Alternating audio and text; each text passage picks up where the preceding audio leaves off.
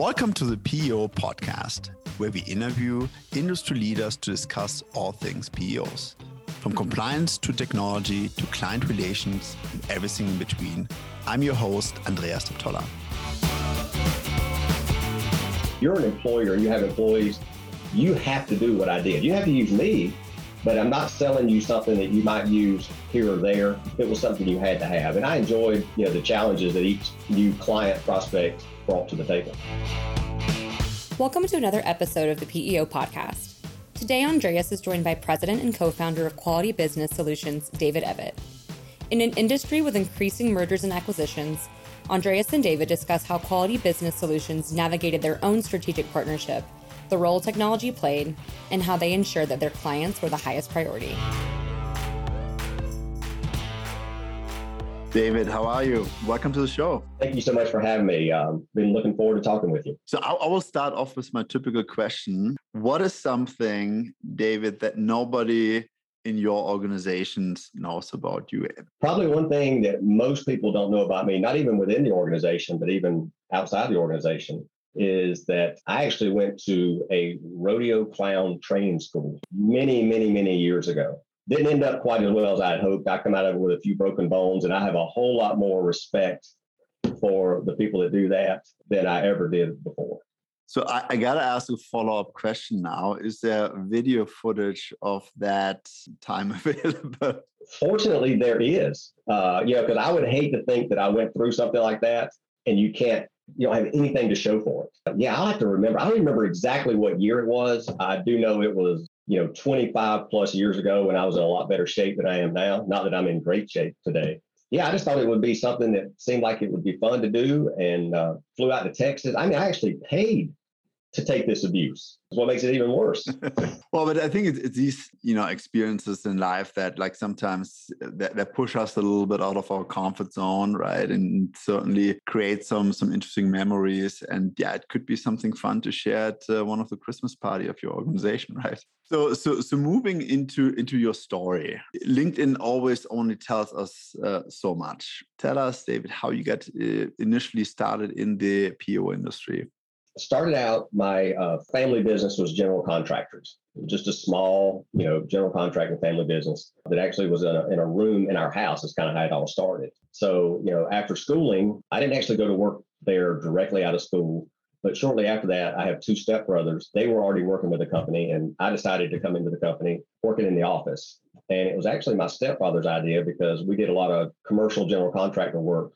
And a lot of the new companies that we were building didn't have anybody do payroll. So I was just kind of moonlighting, doing payroll on the side, and did that for, a few years. And then at that point in time is when the staff leasing, I think is what it was called back then. It started out as staff leasing concept kind of started to come around. That was kind of my initial footstep into it. Obviously, here today, it grew into a bigger business than what I thought it was. I ended up leaving the family business to pursue this full time. I'm sure there was an interesting inflection point in your life where there's an established family business, right? That could have been a pathway for you, right? To join that or start your own business. Tell us more about that decision-making process and how you came to the conclusion to really invest your time 100% in the PO industry.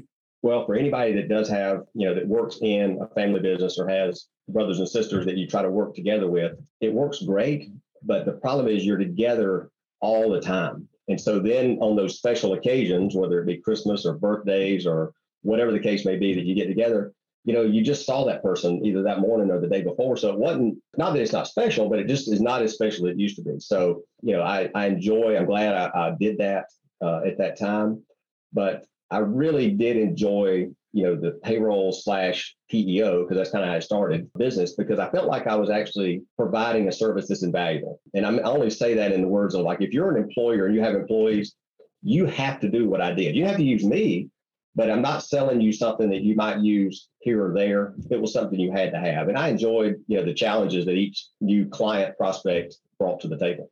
Kind of staying with that family theme here, making decisions. What I learned in our previous conversation is that your wife actually joined you, right, in starting your organization and helped it to scale. Tell us about that and how that dynamic played out. Like I said, starting out with the true family business, when I kind of ventured out on my own to start doing the leasing on the outside or off the side, now doing it full time, I was using a software package that we were using within the construction industry to process these payrolls.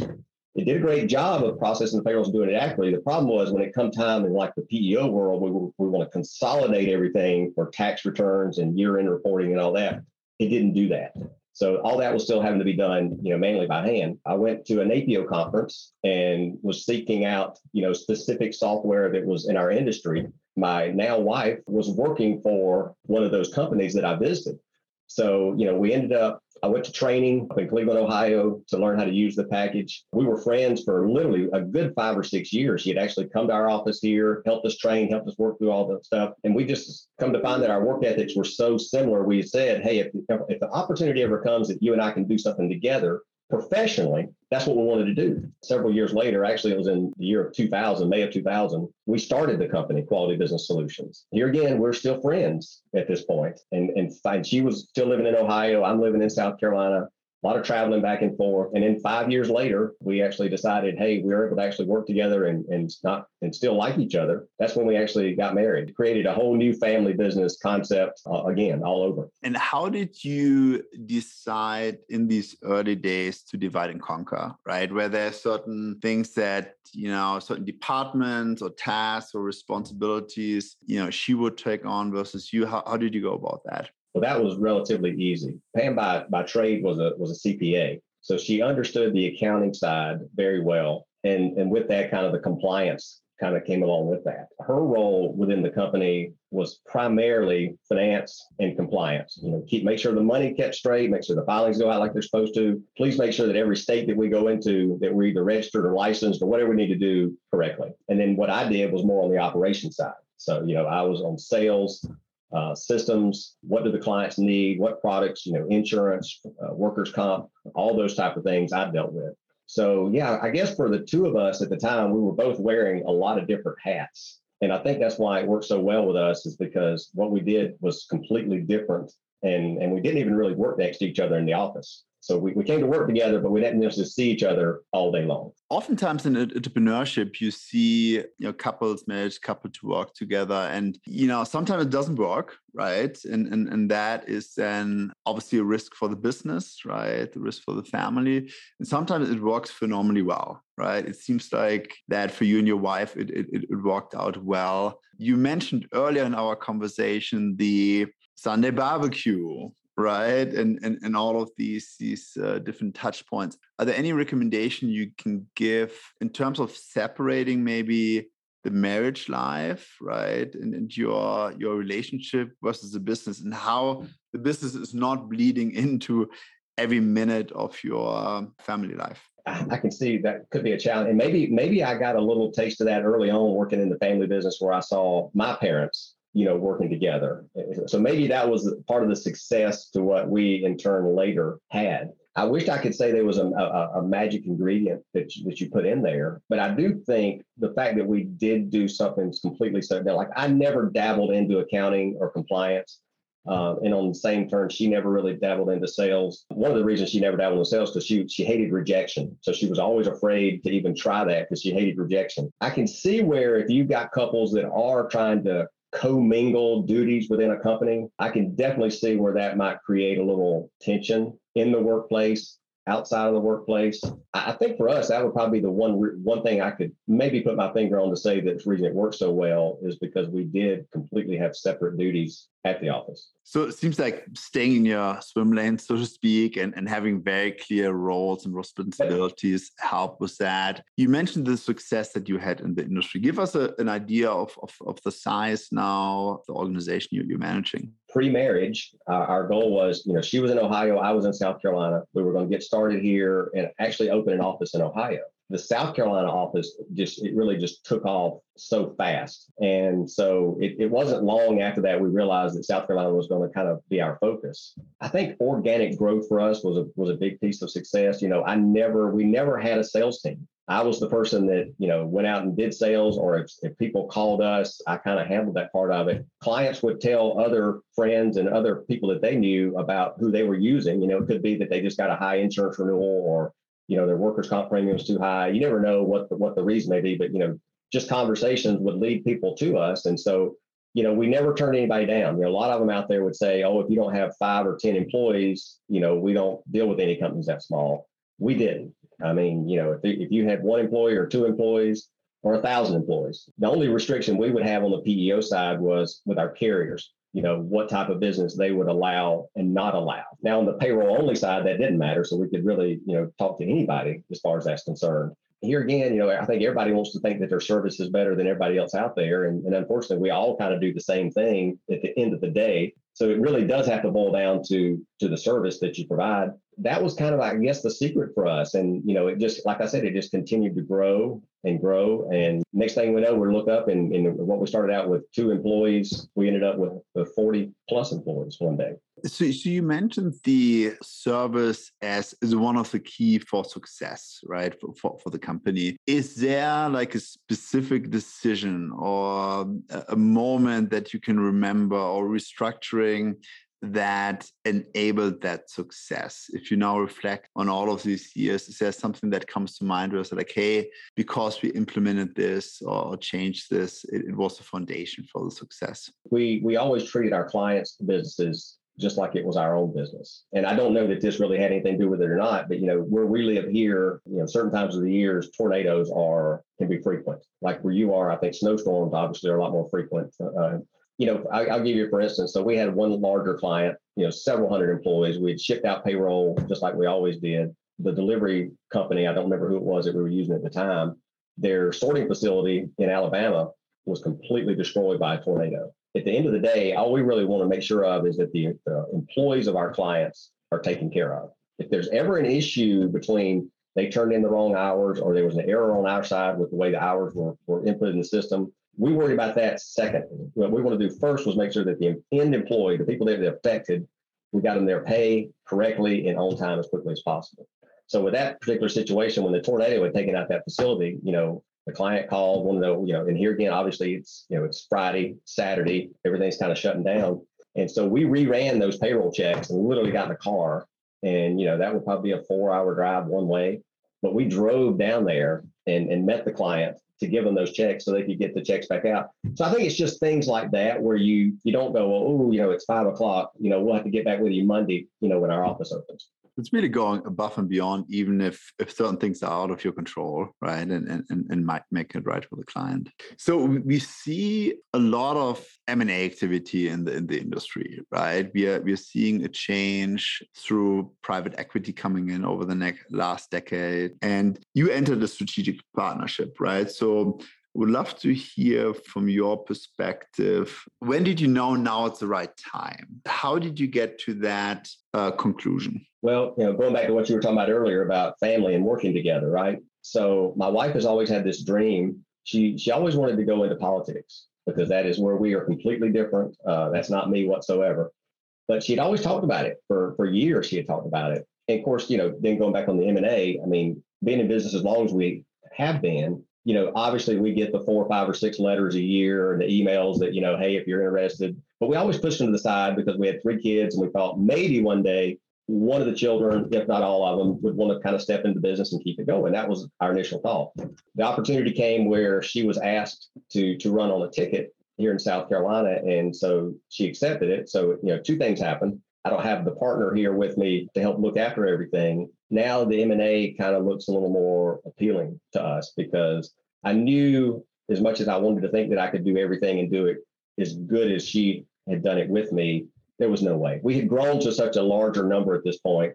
So we kind of narrowed it down to a couple of people that had contacted us and, interviewed with them, tried to figure out which would be the best fit, not necessarily for us. I know people think I'm crazy when I say that, but we really wanted to make sure that our clients were going to be taken care of in the same capacity, from a service side and from a software side, because we'd invested a lot in changes to our software. After 22 years, you don't use the off-the-shelf product anymore like you used to. With her leaving the business was really the point where it's like, now is the time.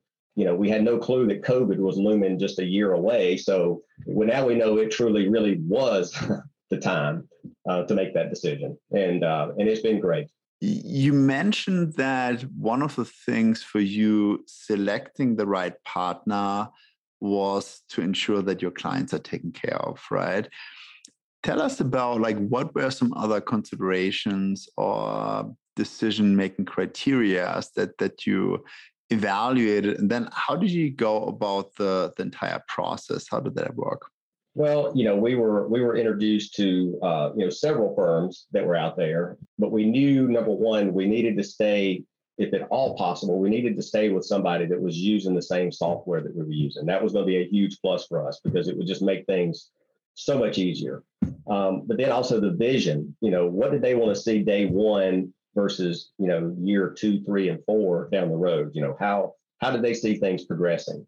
I think there's a lot of different companies out there that will all do a great job. And I think everybody has a unique fit in exactly what's the right one. I can't say that one is the only one you should go with. I think in any situation, there's probably 4 or 5 great companies out there that to choose. But for us, like I said, it was I've been living here my entire life in South Carolina. And now with my wife in politics, people know me or know us a whole lot more than they ever did before. And so I never wanted it to seem like, we left to look after us and the clients suffered somehow or another. I had pride in everything that we had done. And I wanted to make sure that the day after we had done an M&A with a company, that not only the clients and the employees that we were servicing after all these years, but also the employees that worked here, in our office were taken care of. It worked out really well. They didn't want to change a thing. They left the company name stayed just like it was, the location stayed like it was, and the employees stayed like they were. It really, to me, I kind of equated it to having a very big bullpen in baseball terms. I went from having a great team to put on the field to now I've got this very deep bullpen of talent that I can reach out to across the country. And it just really has given me even another level of confidence. I've always felt like I had good confidence in what we did, but now I have a much broader, deeper level of confidence. If somebody asks me a question that says, we need, like yesterday, I had a prospect contact me and they said they need heavy HR. Well, in the past, that would have been something that I would have probably said, okay, I need to dig into a little bit more. What in your terms is heavy HR? But now I don't worry about that because I know that we can give them, the easiest level of, just bringing on an employee or terminating an employee up to the most complex situations. And trust me, we see a lot of complex situations in the HR world after 22 years. You mentioned that was interesting to hear. One of the criteria that were important for you was the same technology platform. Did that come from a desire for your clients not to have to switch and things are staying the same? Was this to avoid a potential massive migration, right? That would have occupied your team for the next couple of years, right? Or is there another reason maybe that I'm not even considering right now? I think there was several reasons, but primarily it was, like I said, we had clients that had as little as 2 or 3 employees, but we had one particular client that started with us with, I think, 24,000 employees. And today, approximately 9 or 10 years later, they're at about 57,000 employees. They had invested so much in amending or changing things about the software that we were on. I mean, literally, we had millions of dollars of upgrades and customization that they had built in there, that if we had said, hey, we're moving to company Y, and oh, by the way, everything that we had done in the past, we're going to have to start over with, I know they would have been gone. And that's one way to look at it. But number 2, then I would never leave anybody just hanging like that. For them to put in the years and the money into something like that, that was, like I said earlier, that was one of the things that really come first in our thought process is, how do we do this where our clients are not impacted severely? Obviously we have to look after ourselves and our family, but that for us came second. In the transition, you mentioned that not a whole lot of change in terms of the location, your employees are still there. Tell us a little bit about the control that you personally and, kind of your management team of the entity still have. When they came in, we had, like I said, we had about 40 plus employees that, it floated right around that number. And we were acquisition number 11. That was 3 years ago. I think today we're at about number 40 within the organization.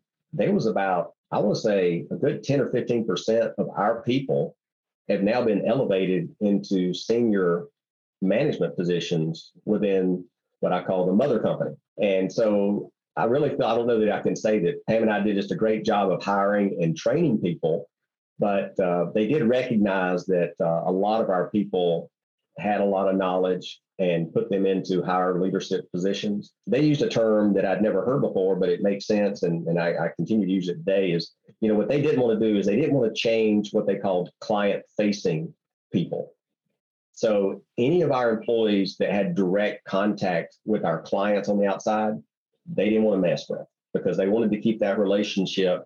What we wanted our clients to see was an improvement in maybe the benefit offerings or maybe on technology, but we didn't want to see them going through the revolving door of having to learn, now your person is going to be Nancy instead of Betty. So those were some of the key factors really for us, is that they saw the need to make sure that the clients were taken care of and not put them through a whole lot of hassle at the same time. At the end of the day, we all like to do business with people that we like, right? So that consistency, I'm sure, was very helpful. You mentioned that there were career opportunities as well for your team, right? Where they can now grow in their career. What were some other tangible advantages or assets now that your client got through the partnership? As in most businesses and most models, obviously size and scalability does sometimes play a factor in pricing, depending on, what industry you're talking about. We went from, having the number of employees and premium for our insurance products, being at one level. We're now moving that into a platform where you've got, tens or hundreds of thousands of others. It did bring our pricing down on certain things. Technology was one thing that, by consolidating and bringing all these together with larger numbers, scalability, it just brings the price down, per employee per se. Actually, our profitability actually went up day one because our pricing actually went down. And then like anything else, over time, pricing does kind of, technology costs continue to increase, here or there, insurance kind of goes up. But the good thing is we dropped down so much to begin with. We still haven't, and we're 3 years in, and we still haven't gone up on pricing. It's possible that, they could have seen a price increase over technology a year ago, but because we were able to, gain so much of that at the acquisition, our clients aren't seeing, changing in pricing like you are in some industries out there today. That is fascinating. So through the economic of scale, right? You have leverage, a better cost structure. Can you quantify? I assume there were then two effects to that, right? One is what you alluded to, that, for the clients, maybe you didn't have to increase the price as much, right? As we're now all seeing with the inflation, right? So I'm wondering what that did to your retention rate or churn, right, of the existing clients. And then the other part of that question would be, now that you might be able to price things a little bit more aggressively, how did that affect the conversion rate, right, of the clients that you had in the funnel in terms of new client acquisition? Retention's always been a key element for me. I always want to say I'm in the high 90% of retention. And I think we have been, most of the time, any clients that do leave us, for the most part, they closed. They just shut down, back when, when Obamacare come into play. That was a time where we probably saw our number go down more than it normally was, but it was where we had businesses that the owners were older. They were right there on that line of having to now we've got to do something that we really didn't want to have to do. And they just decided, hey, now's the time that we're going to hang the hat up. So we saw a little bit right there, but on the other hand, we picked up a couple because now they were going to have to do something that they had never done in the past. So, where you've got something that you don't like and it hurts you, on the other hand, it creates opportunity because now you've got all these new laws and regulations come into play. It's just pushed these potential clients you've been working with over the edge. And now they're saying like, okay, I'm done with me doing this at the kitchen table. After we serve dinner, we're going to outsource this to another company. But the pricing today, I think we're still kind of enjoying the scalability, as you put it. I think that is a good way of looking at it. I've always looked at it this way. I would rather have 10 clients making just a fair number on it than me to go out there and have one or two clients charging a lot of money for them. I think having 100 clients that you're making a fair profit number per se on there is much easier just to continue doing that than to go out there and try to hit a home run, with one large client. I mean, even with our largest client, Andreas, with 57,000 employees, most people would look at what our charge annually is per head. There's absolutely no way. The scalability of size does play a factor in that, large and small. Yeah, and certainly, as your client portfolio now, if you have one large client that now represents 30, 40 or more % of your revenue, there's risk with that. David, I want to go back to the conversation that we actually had previously and your passion for not necessarily always solving problems with more people, but with technology. What have you seen over the last 25 years, or even maybe in the last 5 years, right? What were the biggest changes in technology that you have seen that were able to provide efficiency gains to your team? Hands down, it would have to be probably the electronic onboarding and timekeeping. Those are the biggest changes that I've seen since we started the company 22 years ago. And today, there was the day where the software would create a timesheet and would send it back in the payroll packet that the client would in turn write the hours down on and fax it to you. There's a term you haven't seen in a while, right? Faxing something. And then, all of our payroll admins were actually manually keying payroll in. Fast forward to today, faxing is gone, scanning is in. Most everybody is importing time, whether it's from a timekeeping device or from some type of, spreadsheet. The actual manual side of keying time in is gone. And then the onboarding has probably been the one single largest improvement that most of our clients just absolutely love, because I think everybody likes the fact that you're not killing a ton of trees every day with the amount of paper that we go through. I would hate to think of the size of the building we'd have to have today if we still kept paper copies of not only applications, but we used to keep a copy of every payroll record that we went out, because if the client called us, back in the day, the software wasn't so sophisticated that you could just, let me just pull you up in the system. I mean, I had to pull the paperwork up and flip through and find what they were looking for to solve a problem. That's been good on a couple of fronts, is the technology. Now, on the flip side of that, then you open the door for fraud and identity problems.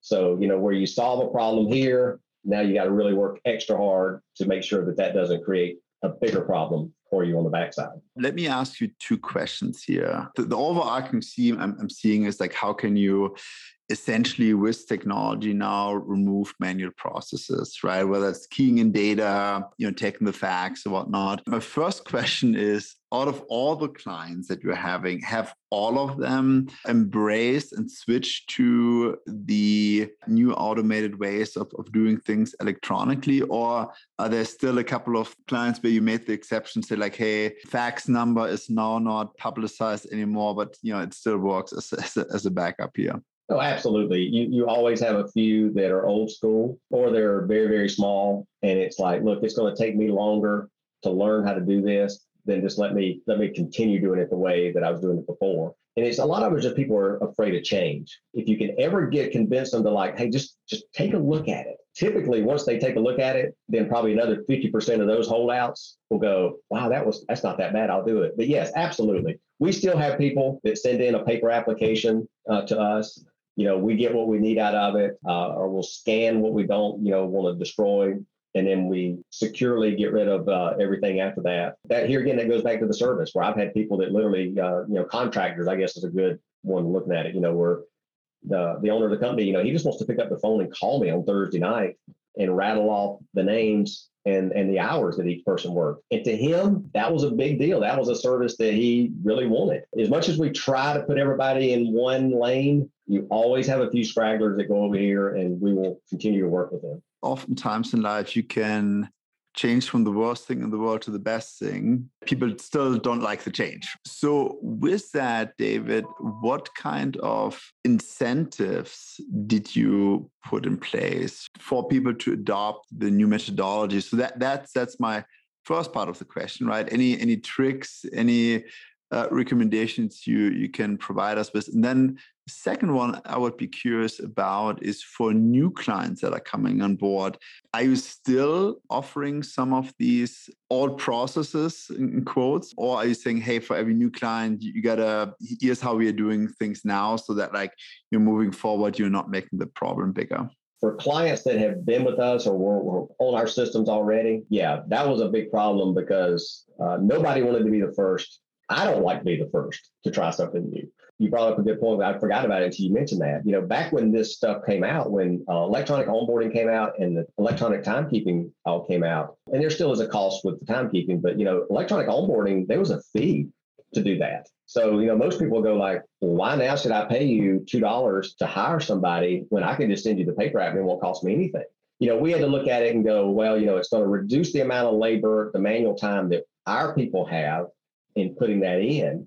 So in the early days, when we were trying to get people to look at it and try it, we would either give them those services for no charge, or we would even give them a credit of the admin fee, a certain credit on the admin fee to just, give it a try and let us see what we could do. And like I said, that worked for probably a good 90% of the people out there. Now, fast forward to today, we don't even give that much of an option anymore. When new clients come on board, it's like, hey, if you're currently using a time and attendance system, great.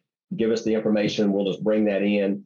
But if not, you can put it in an Excel spreadsheet. Here's our template, fill this out. Either way, now we're not really having to key it as much, but there probably are still a few in there where they're just so small that literally it would take us so much longer to train them and get them up to speed than it does each week to just knock it out and move on. But yeah, we don't bring up the old way of doing things to new clients. I'm sure it's a balance, right? Because we started our conversation with how important the clients were. And at one point you made a promise to them just to, force a change on them. It's certainly difficult by providing certain incentives, by now having a different service model moving forward and having it more standardized. That is certainly an interesting concept. I'm curious, David, for you, how did you learn throughout all those years? It sounds like your wife was very important with her knowledge, right? And what she brought to the company, and you had a partner there. What were some other inspirational things for you, whether it's like, organizations, peer groups, conferences, the right books, podcasts? What are things that you can recommend to our audience here? I was very fortunate that my wife, worked for, and this goes back 20 years or 22 plus years, she worked for, at the time, the leading PEO software company. There was a handful of them out there. And so she was a trainer. So, they would sell the software to a client, and then she would in turn, fly all over the country and help them set it up, train them how to use it, and move on. And so probably the biggest thing for us, that we're really fortunate on, we have a network of so many people that we know over the years that Pam had met because she traveled in and out of their business and helped them set them up on software. When we went to bring on our largest client, that's what I did. I picked up the phone and called. Our industry is very small in the sense when you look at everybody knows somebody. Like, you can have a conversation and it's like the 6 degrees or 12 degrees of Kevin Bacon, it seems like, everybody knows somebody else really quickly. And I literally was on the phone calling people because I didn't know how to price a client that big when they first came on board. Being involved in the associations, NAPIO and PACE, we try to go to as many of those events as we possibly can, more so for the networking. Because I look to gain as much of the questions I'm looking for answers from individuals that are in the industry, even more so than the people they bring in to speak. Because, I want to talk to the people that are in the trenches, literally doing the work. So obviously, I would definitely suggest getting involved in the associations that our industry has out there to offer. And even though we do compete with each other, across the country, there's so much business out there. We all get along very well together. And so we do sometimes even call our competition. And, we talk to other PEOs all the time. What's the best way to connect with you and reach out? Definitely find me on LinkedIn. That would probably be the easiest way. And after our call, I'm going to go out there and I'm going to update, make sure all my numbers and my email addresses and everything are currently up to date. We've had this business for 22 years and I was doing it prior to that. Anything I can do, but I'll be glad. I mean, we've worked through several software companies over the years and numerous insurance companies over the years, and that number just keeps going up. I don't know how a new company today, if you just started and said, hey, I'm just going to open a PEO, and you have no business, I don't know how you do it, but I'll be glad to give what I've learned over the years if it would help somebody. Yeah, I want to thank you for that offer, right? To give back to the community, give back to people that might go through similar challenges. Great to have you on the show today. Thank you so much for your time. This podcast is sponsored by ThrivePass, a trusted PEO partner for employee benefits, from pre-tax accounts to COBRA administration. ThrivePass empowers employees to thrive through exceptional service and innovative technology. More at thrivepass.com. Thanks for listening to today's episode. Don't forget to subscribe and visit us at peo-podcast.com to learn more. I'm Andreas and this is the PEO Podcast. We'll see you next time.